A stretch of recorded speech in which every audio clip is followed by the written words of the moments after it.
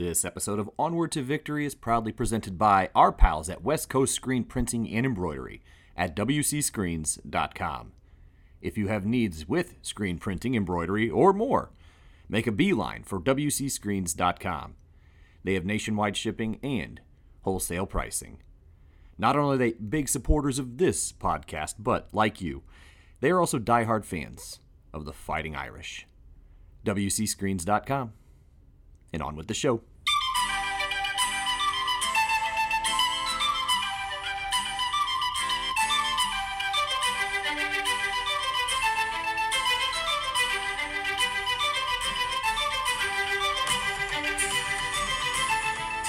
A deep and fascinating dive today on early Notre Dame head football coach Pat O'Day.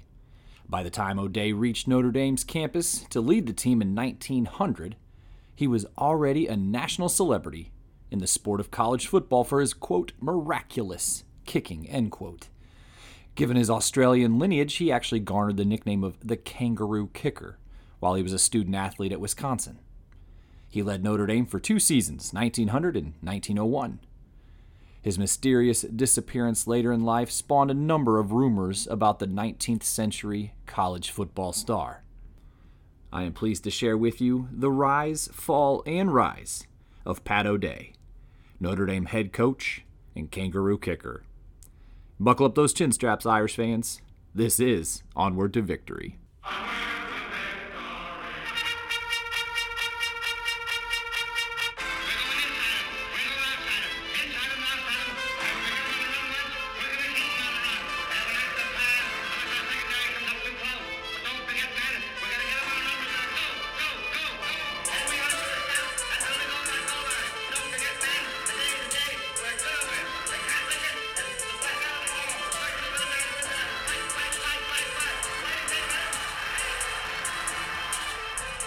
Hello all, and welcome to Onward to Victory, a Notre Dame football podcast.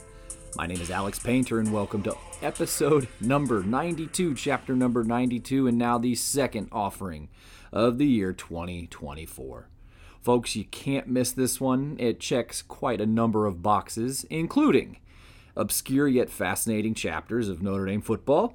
If you're into quote-unquote pre-Rockne era, as I know some of us are, this one's for you. And hey, if you're into the specialists, kickers, punters, you're going to dig this one. And if you like a good mystery or a twisty type ending, I think you'll dig this one as well. So a couple housekeeping items before we go in. First, I hope you had a chance to listen to episode 91, released just after the first of the year. It was about Rockne Gipp and Four Horsemen era lineman, a gentleman named John R. Flynn. Now remember that name. Flynn had a long career in public service after he finished his playing days at Notre Dame, and some of which included being number 2 to the famous G-Man, the untouchable Elliot Ness in the city of Cleveland in the mid-1930s. Ness is, of course, noteworthy for his efforts to take down gangster Al Capone, and he was played by Robert Stack in the Untouchables TV show, and Kevin Costner in the Untouchables movie.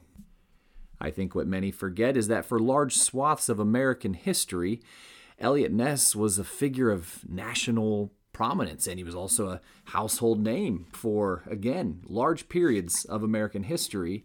And so I tried to give significant backstory to both Flynn and Ness, the eras in which defined them, as well as kind of the confluence of events that brought the men together. So make sure you go check it out if you haven't already. It was a good one. Also, a sincere acknowledgement here to the show's financial sponsors. We call them the Consensus All-Americans. These folks have either contributed significantly in the past or are currently donating to the show's efforts, and they are Dr. Jeremy Scarlett of Whitefish Bay, Wisconsin, Brad Fuller of Williamsburg, Indiana, author, writer, and Notre Dame alum Will Fuller of Warren, Ohio, my good pal Andy Nickel of South Bend, Indiana, and Michael Finan of Rutherford, New Jersey. If you would like to chip in and make the prestigious muster roll of the Consensus All-Americans, please visit paypal.me/onwardtovictory if you're interested in a one-time donation, or patreon.com/onwardtovictory podcast for monthly donations. Of course, I'd be remiss not to mention that this show is powered by, and I mean powered by, West Coast Screen Printing and Embroidery.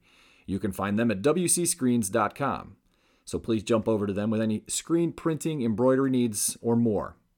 But thank you all, and if you're not in the position to give, that is okay. Simply like, subscribe, share, leave a review. All of the above helps this podcast and helps us here as we enter our 5th year. So for today, we're going to talk about a gentleman named Pat O'Day. And for those who may not be aware, I am currently, or I guess I have been for a little over 3 years, been writing a book about a gentleman named Louis Salmon, who was Notre Dame's first Walter Camp All-American when he was named to the 3rd team in 1903. Salmon famously played fullback, but he also played linebacker, kicker, and punter for Notre Dame between 1900 and 1903. He is also the head coach of the team in 1902 and 1903 as a player, but he isn't credited for it in program history, which is a glaring omission that I aim to address by this work and then hopefully fix. Although with several others for that matter. A lot of the things that happened during that era of Notre Dame football are not recognized in the program history books, but it was digging into the playing career on a day-by-day basis of Louis Salmon that afforded me the opportunity to acclimate to the exploits and wildly interesting story of Pat O'Day, which I'm eager to share here. By the way, hoping to sew this book up and have it ready to release by football season, and I'll share more as we get closer. It took quite a bit of digging to pull this one together, but I have to credit one book in particular, and that is Dave Revson's work called The Opening Kickoff, The Tumultuous Birth of a Football Nation. And it is a fantastic work. Revson chronicles O'Day like no one has before and uses him a character of sorts to build the narrative of college football and the birth of which and kind of the modernization of which around. If you're thinking, hey, I know that name. Well, Revson is a pillar for the Big Ten Network and their associated football coverage. In fact, he's probably one of their longest standing reporters and journalists for the entire network. He might have been there, I think, on day one. But at any rate, O'Day was coach in 1900 and 1901 at the University of Notre Dame, that is. But let's start at the beginning for our man. He was born in Kilmore, Australia in March of 1872. For you folks kind of like me and your map folks, you always kind of got to know where everything is. Kilmore is in the state of Victoria and is about 60 or so miles north of Melbourne. His mother, Johanna, was Australian, and his father, Patrick, was Irish. He was born in County Clare before his family moved to Australia when he was 11. Now, this is where the fun already begins. Multiple sources, reputable ones at that, still claim that Pat O'Day's birthday was March 17th. However, according to Revson's research, he actually arrived a day earlier on March 16th. But as Revson wrote, quote, "What Irishman wouldn't want a birthday on St. Patrick's Day? O'Day was never one to let truth get in the way of a good story," end quote. So if you read that O'Day, as I have actually read several times over, that O'Day was born on St. Patrick's Day, which is pretty cool for a Notre Dame head football coach, that's actually not true. He was born the day before. His father died, though, as a young boy. So Patrick died when Pat was small, and Pat's mother moved the family closer to Melbourne. Pat actually made headlines in 1888 as a teenager when he sprang into action in an attempt to save a woman from drowning at the beach. While Pat did risk his own life in the attempt and did successfully bring her back to shore, the woman sadly did not make it. But the Australian Royal Humane Society gave him an effort for his medals nonetheless. But that story itself, for you Pat O'Day researchers, similar to the fabricated birth date, grew a bit in proportion over the decades. In 1934, it was reported that he had battled sharks to save the woman, and the woman survived. This fable was reprinted as recent as 2007. This wasn't true, none of it. But again, perhaps O'Day just wanted to give the story a little bit more color. So Pat had aspirations to be an attorney, but he was far from a sterling student. In fact, he applied for admission to Melbourne University on 3 different occasions. Melbourne University would have been the more prestigious university in his area, and he was denied all 3 times. With his academic career effectively on hiatus, he went out for athletic endeavors. He spent 4 seasons, 1892, 3, 4, and 1895, playing Australian rules football, also known as footy, where he eventually did indeed become a star in the league. And if you need to brush up a bit on your footy rules, here's a summation from Revson once again. Quote, "Footy is a kicking game. Though players can run with the ball provided, they bounce it periodically. In O'Day's time, it was every 7 yards they had to bounce it. And the only way to score is by booting the ball through the posts at either end of the field. Hence, in order to excel in footy, a player has to be an accomplished kicker, particularly on the run." End quote. Particularly on the run will come into play here in just a little bit. So yeah, elements of a few perhaps more familiar sports going on in Australian rules football, where it seems like there was actually some dribbling happening, but O'Day was indeed quite good. The September 17th, 1894 issue of the Melbourne Argus called him one of the best players in the Australian Football League. And this is when he was suiting up for the Melbourne Demons. They were then known as the Melbourne Redlegs. But at any rate, how does he get to America? Well, he was reputedly interested in attending the prestigious University of Oxford to study, but he decided to pay his brother, Andy, who was the rowing coach at the University of Wisconsin, a visit. Now, I have learned that you have to take some things you read about O'Day with a grain of salt.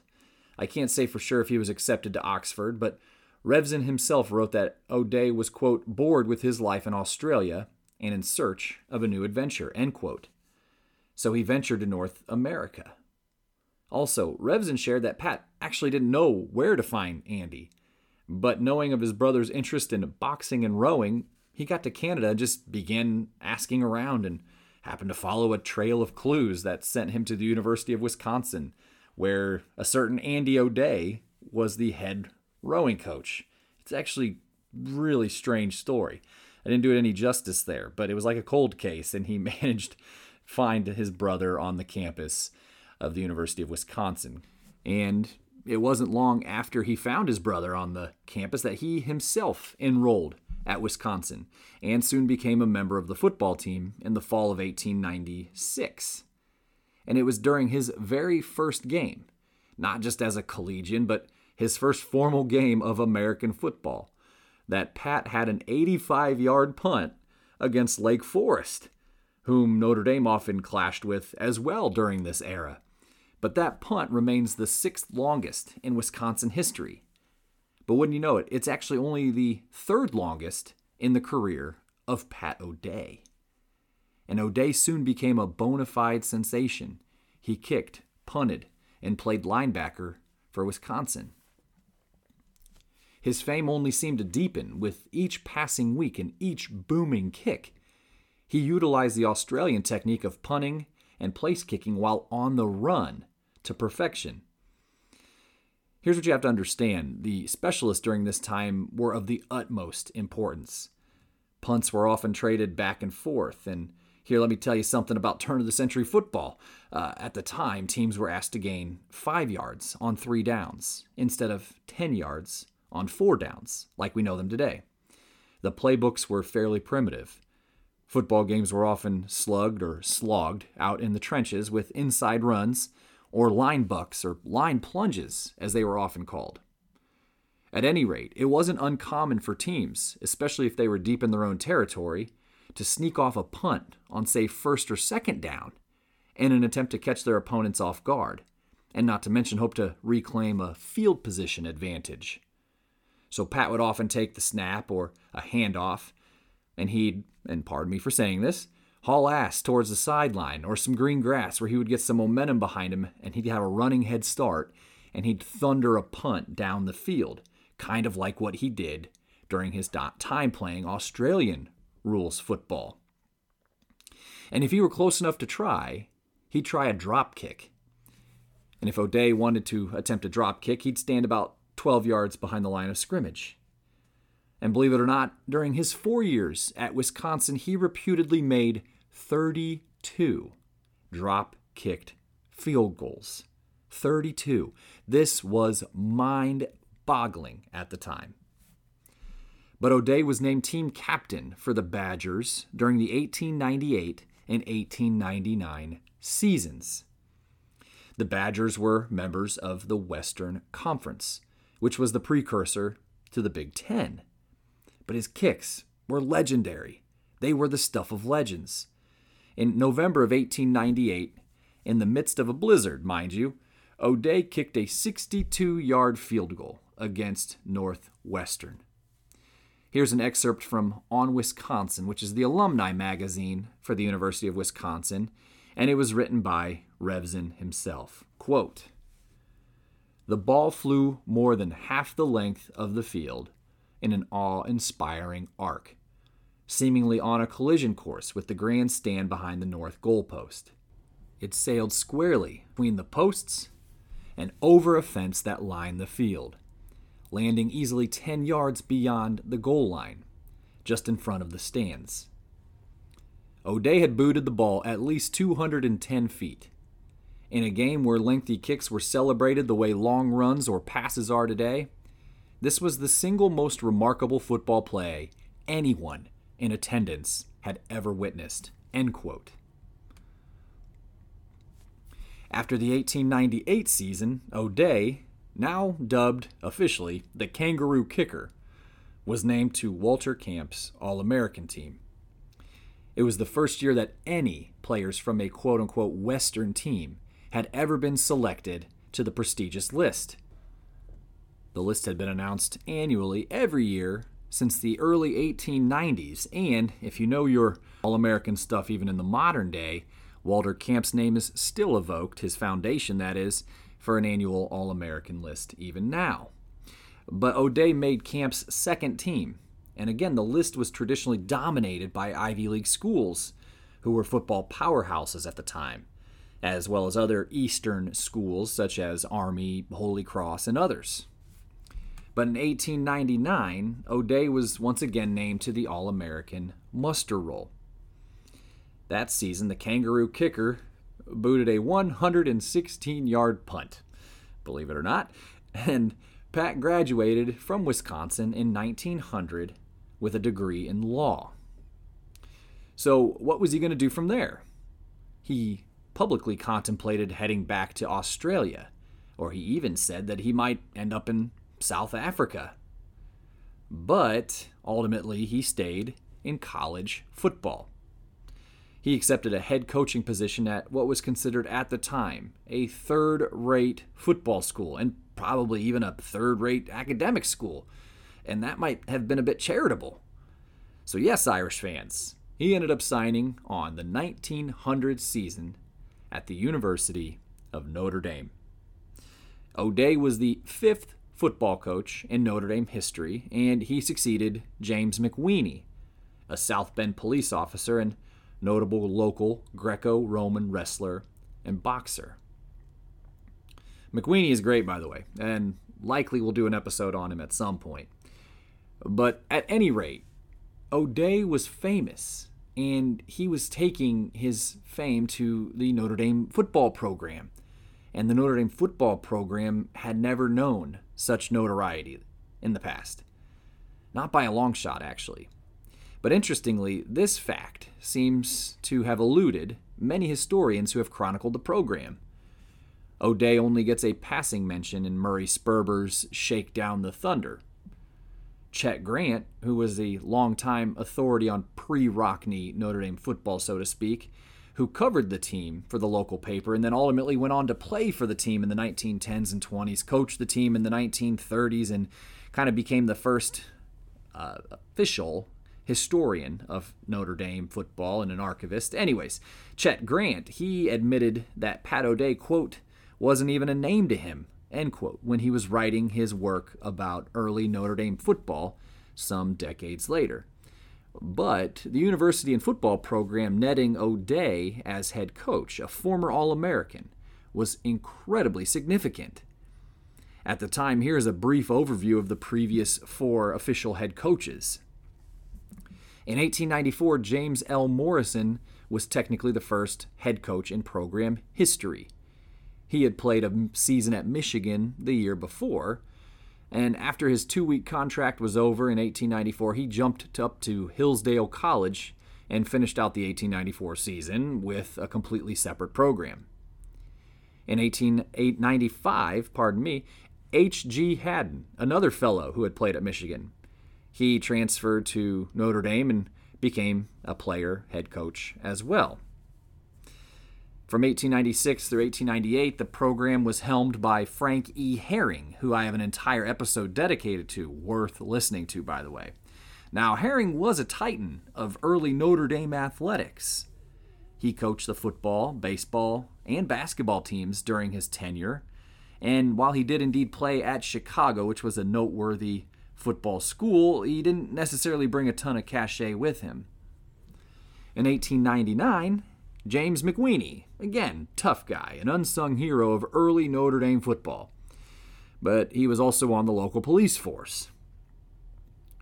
I don't say this to categorically disparage any or all of these men. I bring this up because, at the time, if you didn't have star players or a star coach or a recognizable brand, you truly were automatically relegated to the bottom rung of college football.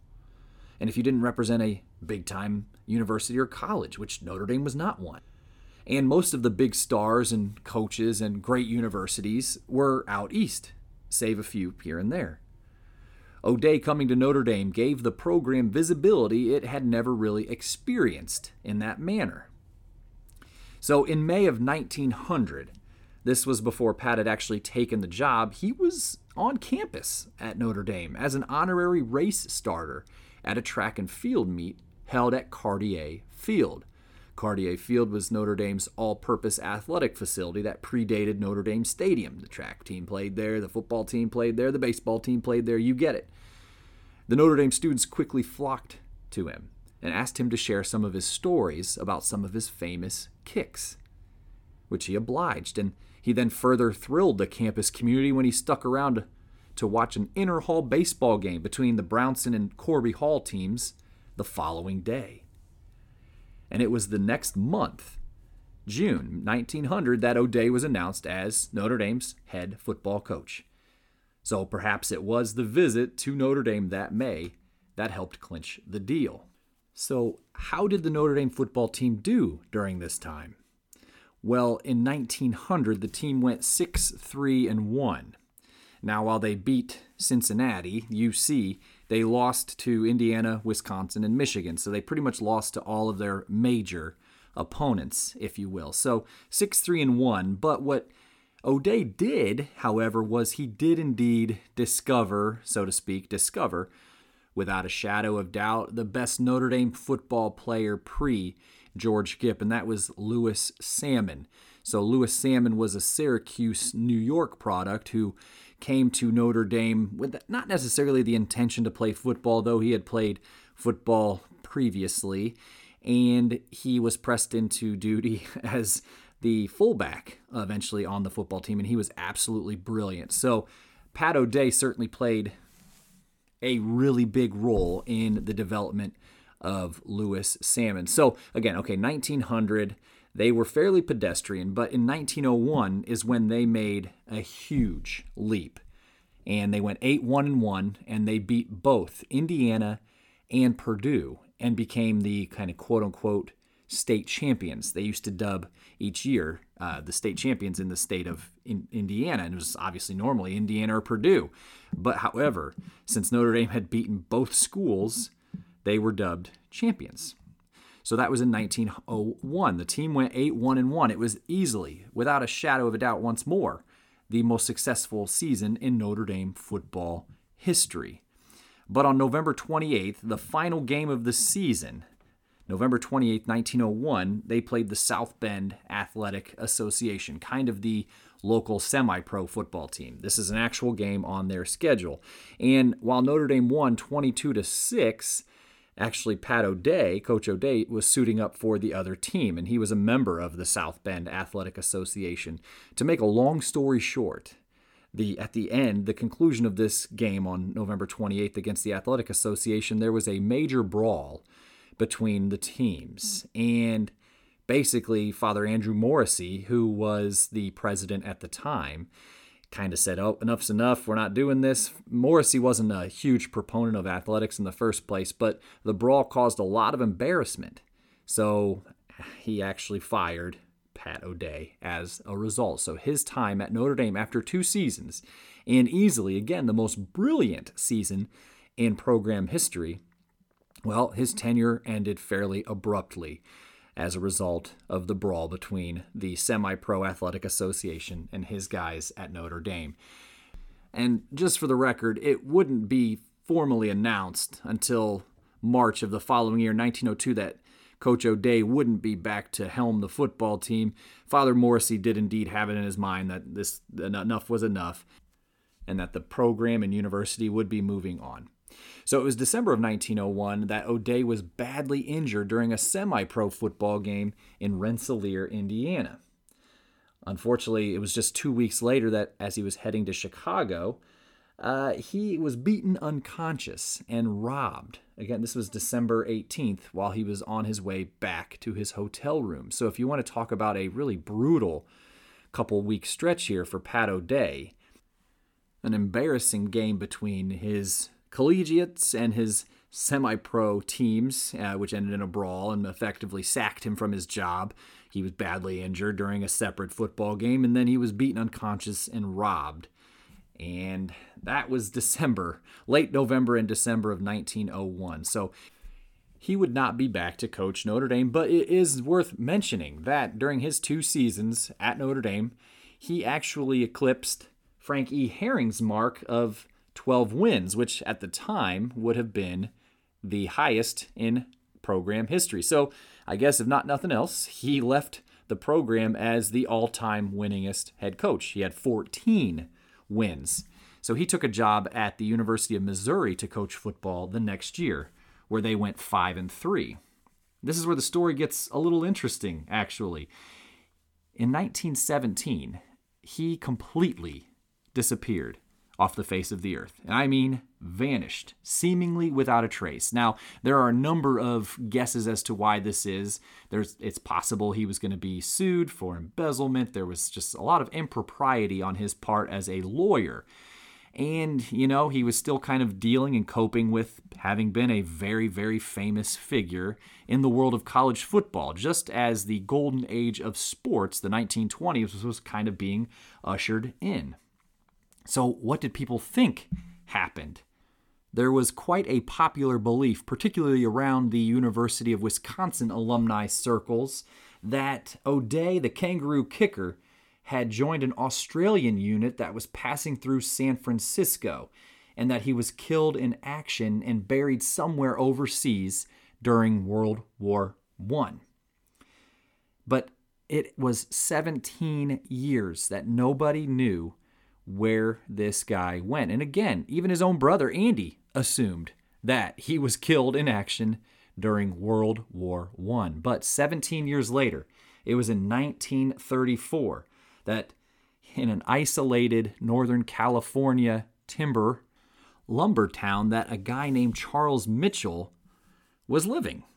Locals had surmised that this Charles Mitchell was actually none other than the famous Kangaroo kicker, Pat O'Day. And O'Day had every intention of living out his years in complete isolation, in complete anonymity, and unfortunately that plan was foiled. And so the thing that happened at that point was is, again, now that we are through, 1920s is traditionally recognized as the golden era of sports, and college football is among there. You could say George Gipp in 1920 helped usher in that prosperous decade of college sports and how we were kind of feeling about college sports and sports in general, baseball and all the above. But at any rate, so something happens here. All of a sudden, this sports-hungry nation is obsessed with the idea of these 19th century college football stars, kind of the grandfathers, the forefathers, the founding fathers, however you want to think of it, of the sport. So all of a sudden, O'Day gets really famous once more. And again, mind you, he was born the day before, St. Patrick's Day, 1872. So when he is, quote, rediscovered, he's 62 years old and all of a sudden becomes like a relic and a connection to football, college football of the yesteryear. And not to get into all of the things here, but it was during this period that a lot of like kind of the myths and even mistruths of Pat O'Day kind of started to surface. So Revson does a really good job in his book of cutting through a lot of that. But so Pat O'Day ultimately does pass away on April 5th, 1962 at age 90 after he spent months in the hospital battling a lengthy illness. But to accentuate a life interestingly lived, the luminary had two profound events occur the very week he died. The first was he fielded a call hoping for his good health and well wishes from the President of the United States, John F. Kennedy. And just the day before he passed away, it was announced that he, Pat O'Day, had also been inducted in the College Football Hall of Fame. So how about that? And so there you have it, folks. That was the rise, the fall, and the rise of Pat O'Day, Notre Dame coach and Kangaroo kicker. And I'll be right back with a quick show wrap.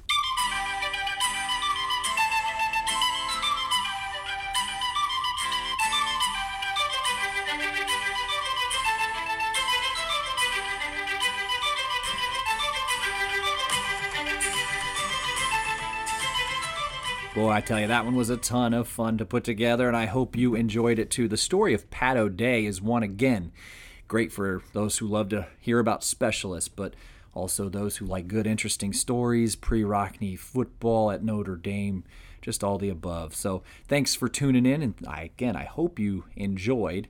And if you liked this episode, I hope you'll consider supporting this podcast. Please like, subscribe, leave a review, do all the above. All of those things help with the podcast continue to be found here in its fifth year, and a fifth year that has a lot of big plans. So make sure you're following on Facebook. If you want to drop the show an email, please, Onward to Victory podcast@gmail.com. Or if you'd like to support the show financially, please head over to the virtual collection baskets, paypal.me/onward to victory, or patreon.com/onward to victory podcast. Again, however you can support the show, please know it is all very, very appreciated. Graciously appreciated at that. Keep on the lookout for new future episodes. It's February. Football season will be here before we know it. I promise you. But a lot of really fun things planned before then here with Onward to Victory, a Notre Dame football podcast. So don't hesitate. Stay tuned. Do what you got to do. Make sure you're getting alerted to all of the latest episodes. And with that, I had better sign off. This has been Onward to Victory, a Notre Dame football podcast. And in kindness, I'm your host, Alex Painter.